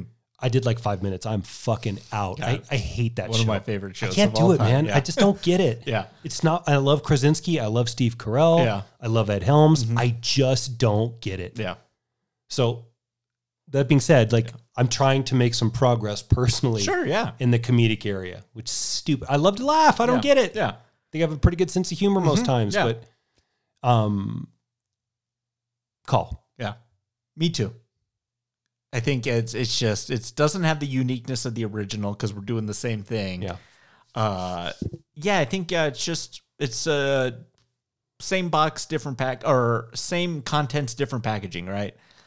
And I don't think there's anything wrong with that. I think a lot of it still plays. I mean, you and I laughed a lot through all those clips I played. Yeah. I mean, there are things that work in this, but I'm with you. I don't think it's what we wanted. And I would have liked a little bit more risk in this film. Mm-hmm. I think they played a little too safe, but maybe time was of the essence. Maybe they were under the crunch to get it in the can and out by that release date. But yeah, I think it's a pretty frustrating film. I think it's a well-earned spot in this particular cast of perfect. looking forward to something that doesn't quite live up to the expectations laid before it, right? Yeah. Now, you said of the three, what was the most disappointing? You said this one for sure for you. Mine, Prometheus. I think it's Kingdom of the Crystal Skull. Like, I really remember being like so jazzed to see that film and just being so disappointed at the end of it. Interdimensional aliens and just all of that, right? Rapier battles on the backs of Yeah. Jeeps through the middle of the jungle as your balls get pummeled. Boat Jeeps. If you were to rate them worst, second worst, best, would it go Crystal Skull, Prometheus, this? Like 3, Crystal Skull's the worst, Prometheus second worst, and this is the best of the Absolutely. 3? Yep. Because I think that's where I would go too. Yeah. Crystal Skull's just a bad film. Mm-hmm. We can talk about Summer of What and all that's just a miss. Yeah. We did 2 hours on why it was a miss. Yeah. Right. There's pieces of Prometheus Yep. that kind of lean into this could have been good. Yeah. And there's a few moments in Prometheus, like we both said, this is pretty good. Mm-hmm. It gets in its own way, right? It does. Yeah. This movie has the most promise. Yeah, I think so. Yeah. Yet what all three of them deliver, whether it's not attacking an ancient culture and giving it to me the way that's in training, like Indy should have done, Yeah. or the backstory of Alien, the way it was promoted and then not delivered the way Prometheus did, or what comedic masterpiece this set up and then decided to do again, but just not as well because for whatever reason. Yeah. All three of these end up being wickedly frustrating, just varying degrees in that spectrum. Yeah.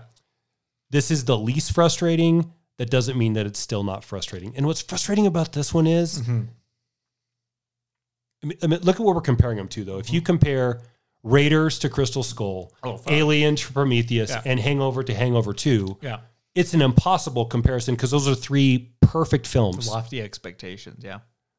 So measuring them against their predecessor is difficult to meet that. Yeah. But you kind of have to, right? You got to fucking write the hell out of it, man. Yeah. And when you get stuck, you can't go like, how about monkeys? How about aliens? How about Jesus? Another monkey. Or another monkey. Yeah. It's in the writing, I think, for each of these 3. I think so. I think so too. And I think you're right. I think in Crystal Skull, when I watched that again, I was just like, I had a look of just disdain on my face of just like, God, this is so fucking bad. Mm-hmm. But Prometheus was like, this is pretty bad, but like, I still like some of this. I love the look of it. I love the world. I love Ridley Scott here. I love Fassbender. And here, I'm actively laughing out loud at a lot of these moments. I'm just like, gosh, like this could have gone in like 3 different directions. Yep. And it's weird that we ended up here. But still, I think pretty watchable, right? Yeah. It's a good kind of breakdown of those 3 films. I think the 4th one that we toyed around and, hey man, it's not like this guy's starting to do another cask of his films, but we talked about doing The Village on this cask as well. Another equally frustrating film from Mr. Shyamalan, right? But I can't tell you it's a bad, I can't tell you that's a terrible film either. Not terrible, but it has its moments. Oh, it has its moments. Atrocities, right? Dude, what the hell is Adrian Brody doing in that movie? Yeah. And but I think that one's going to wheel its way around in another Shyamalan thing because we've never done Signs. I would love to talk about that. Like, we got to somehow diagnose. I think you and I have to take the plunge on The Last Airbender. Ooh. As like a sort of a bad movie experiment. I mean, we could do Devil, Knock at the Cabin, Old, like, I don't know. Maybe Shyamalan has another 3 casts left in him, right? He does. He's a very, very and I think important director. I think important to us in terms of our little film journey, right? Yeah. But let's wrap this up. I'm excited for this, actually. Yeah. Let's wrap this up with our nightcap. Well, we're living here in Allentown, and he's driven our lives into the ground. When we woke up, we were wasted and drunk. Phil got shot, we got beaten by a monk. I was happy and my life was good, getting married like a dentist should, roasting marshmallows on a stick. I got fucked in the ass by a girl with a dick. I remember that. And we're living here in Allentown. My favorite Billy Joel song, by the way. The original. Yeah. I love Allentown. But my just favorite. more argument to the Ed Helms creativity, right? Oh my God, yeah. The music, his ability. And I know you're probably not going to stick around in The Office, but when he does show up in season 3, I mean, he does a lot of that like musicality, like comedy with his character, Andy Bernard. Maybe I'll check it out. Yeah. So this nightcap is, I love playing fantasy drafts, fantasy. We got football coming up here in just a little bit, Matt. Yep. Let's take The Hangover, but let's make it in the 80s. Okay. What 3 actors are you placing in these 3 roles if it's being made in the 80s?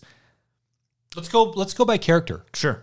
Okay, let's do I did Doug too. So I did 4. So Okay. I'll give you my Doug. Okay. And then so my Doug is Michael J. Fox. Okay. Okay, so then That's a pretty good time. let's do, you want to do Stu next? Let's do Stu, yeah. You give me your Stu, then I'll give you my Stu. Okay. My Stu, if we're doing 80s, this was a guy that tapped into this in the 80s, and I'm wondering where's it at now, dude? I think Tom Hanks could slay Stu in the 80s. Such a good choice. Mr. Money Pit, Mr. Big, right? It's like he has that like straight man, like frantic humor in those roles, right? Just bosom buddies, just freaking out, but still being grounded and funny at the same time. Yep. He's my Stu. Okay, my Stu is Chevy Chase. Okay. That's pretty good. I could see him as a straight man in this, but the straight man that's a little bit tortured. Mm-hmm. There's a run with Chevy Chase in there with Modern Problems and some of that other stuff that's is it Modern Problems? That's not Modern Problems. Yeah, it is. There's like a 4 run in there prior to Fletch. Like I actually hate Fletch. Yeah. I think that movie fucking blows. I like Vacation Chevy Chase. Sure, Yeah. I do too. That Chevy Chase, I think, pulls off Stu. Okay. Okay, so you have Stu, and I've got Stu, and I've got Doug. Let's do Phil? Let's do Phil. Okay. Go. Eddie Murphy. Yeah, me too. Yeah. That's who I chose too. He has to be in this movie, right? Yeah, it's Eddie Murphy. At the height of his powers in 85, right? He's the kind of like wants to have a good time, gonna push the envelope, gonna rattle some cages. I mean, that's what Cooper does. Axel Foley. Yeah, that's what Cooper does. But like, give me Eddie Murphy doing that in the 80s. Dude, we're making a better movie. Yeah, I love this cast so far. Yeah. Damn, Eddie Murphy, both of us. That's pretty good. If we both have the same Alan, I'm leaving. Okay. Go. 1, 2. No. Yeah. My Alan. You mentioned my Alan earlier. Okay. I love my choice. One of my favorite actors from the 80s. I love just how awkward he is and how just weird he can make a situation. But I want Rick Moranis as Alan. I kicked the tires on him for Stu, but I love that choice. Mm-hmm. So good. Yeah. Tell me why. Just like, think of like Seymour from Little Shop of Horrors or Louis Tully from Ghostbusters. He's just so weird and inkling and kind of pathetic, but I could see him like putting together a weird situation to make people fall in love with him, right? Yeah. Just like Galifianakis. And give me that weird, awkward nerd humor with Moranis, with Hanks and Murphy. You got 3 drastically different comedians doing very different things, right? Yep. Avon Calling. John Belushi is my Alan. Nice. You mentioned him earlier. Cheeseburger. Taken far too quick from us. Mm-hmm. But there's that element of Alan with me that's awkward, but sort of unaware that you're awkward. And I think Belushi could have pulled that off. Yeah. John Belushi. Yeah. Oh my God, let's go see these films. Oh, those sound pretty great, right? Mm-hmm. I know you're a big fan. Did you find a place anywhere in this for Bill Murray? I couldn't find a place for him. Maybe Stu. Maybe Phil. Okay. But I was like, I think I could pick guys that I think would work better together. Yeah. Steve Martin. I could see him as a Phil. Or no, as a Stu. I could see him as a Stu too. Yeah. Straight man, comedy. Yeah. I could see Martin Short as a bit of an Alan. Oh yeah, that's a good one. Except he'd do that fucking Ed Grimley thing, and I can't take that again. You said that a couple of weeks ago, just like I just don't understand Martin Short. Have you ever seen Clifford? The Red Dog? No. He made a movie in 1989 or 91 where he plays like a little man boy. He's like he looks like Martin Short in his early 40s, but he's playing like a 10-year-old boy. Oh no. Who Charles Grodin has to take care of him, and it's just a disaster. No.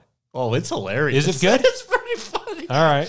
But it's like, dude, does Grodin have the patience for a Martin Short man-child? The answer is no. 2 more for you. Okay. Richard Pryor. No. Phil for me. No. Phil for me. No Richard Pryor on this list for Gene me. Wilder. Alan? Well, I could see him as an Al. I could see him as a Stu as well. If we did 70s, yeah, I think maybe I'm putting Wilder on the list. But I tried to think of like those 80s guys, right? Those like legendary comedian Dan Aykroyd. I was like, maybe. I'll see him in this. I'll put him in Indiana Jones and the Kingdom of the Crystal Skull. One more, because I went through the whole Ghostbusters cast of mine. Harold Ramis is... I thought, Stu. Stu. Yeah. Me too. I thought about that one too. That seemed a little too obvious. Yeah. But what I really went on Hanks, and the other Stu that I thought would be pretty good would be Robert Downey Jr. around that time. Oh, I hadn't thought about that. Mm-hmm. Yeah, love the cast. That could be fun. That sounds great. It does. But Matt, I've kind of written this little bit I'm about to do here. Okay. We have a bit of a podcast anomaly here. We have done 3 Todd Phillips movies on this podcast. Wow. Joker, Hangover 1, and now Hangover 2. Yep. We've only done 1 film of this particular filmmaker, and arguably maybe his least favorite movie of his, Tenet. But we got to talk about Christopher Nolan. And he's got arguably the most important, biggest film of the summer coming out next week in Oppenheimer. Yeah. Matt, we got to do a Nolan cast. Let's right? do it. It seems about time, right? It does. And what better film to start than the film that I think brought him to the masses? And in my research, what I found out, Steven Soderbergh had a hand in bringing this to the spotlight. Really? We'll talk a little bit about that, but next week, ladies and gentlemen, we're going to talk about Memento. Oh my God, yes. From 2000. Love that. This is going to be good. I'm in a really good space right now with Nolan and this film and kind of what it means for the industry, but how he's made it. Robert Downey Jr. has gone on record and has said that this is the best movie he's ever been in. There's some hype building up for that particular film, but we got to talk about the guy, how he makes films. What better way than this mind bender of a story, right? Film noir to the nth degree. Guy Pearce, Joe Pantoliano, Carrie-Anne Moss. Dude, what are we doing with the new Memento's a fantastic film, ladies and gentlemen. Yeah. And I don't know if I'm going to be in this. The bad cop from Batman, too. Nolan's Batman is the front. Mark Boone Jr. There you go, Mark He Boone Jr. runs that little seedy hotel. Yeah.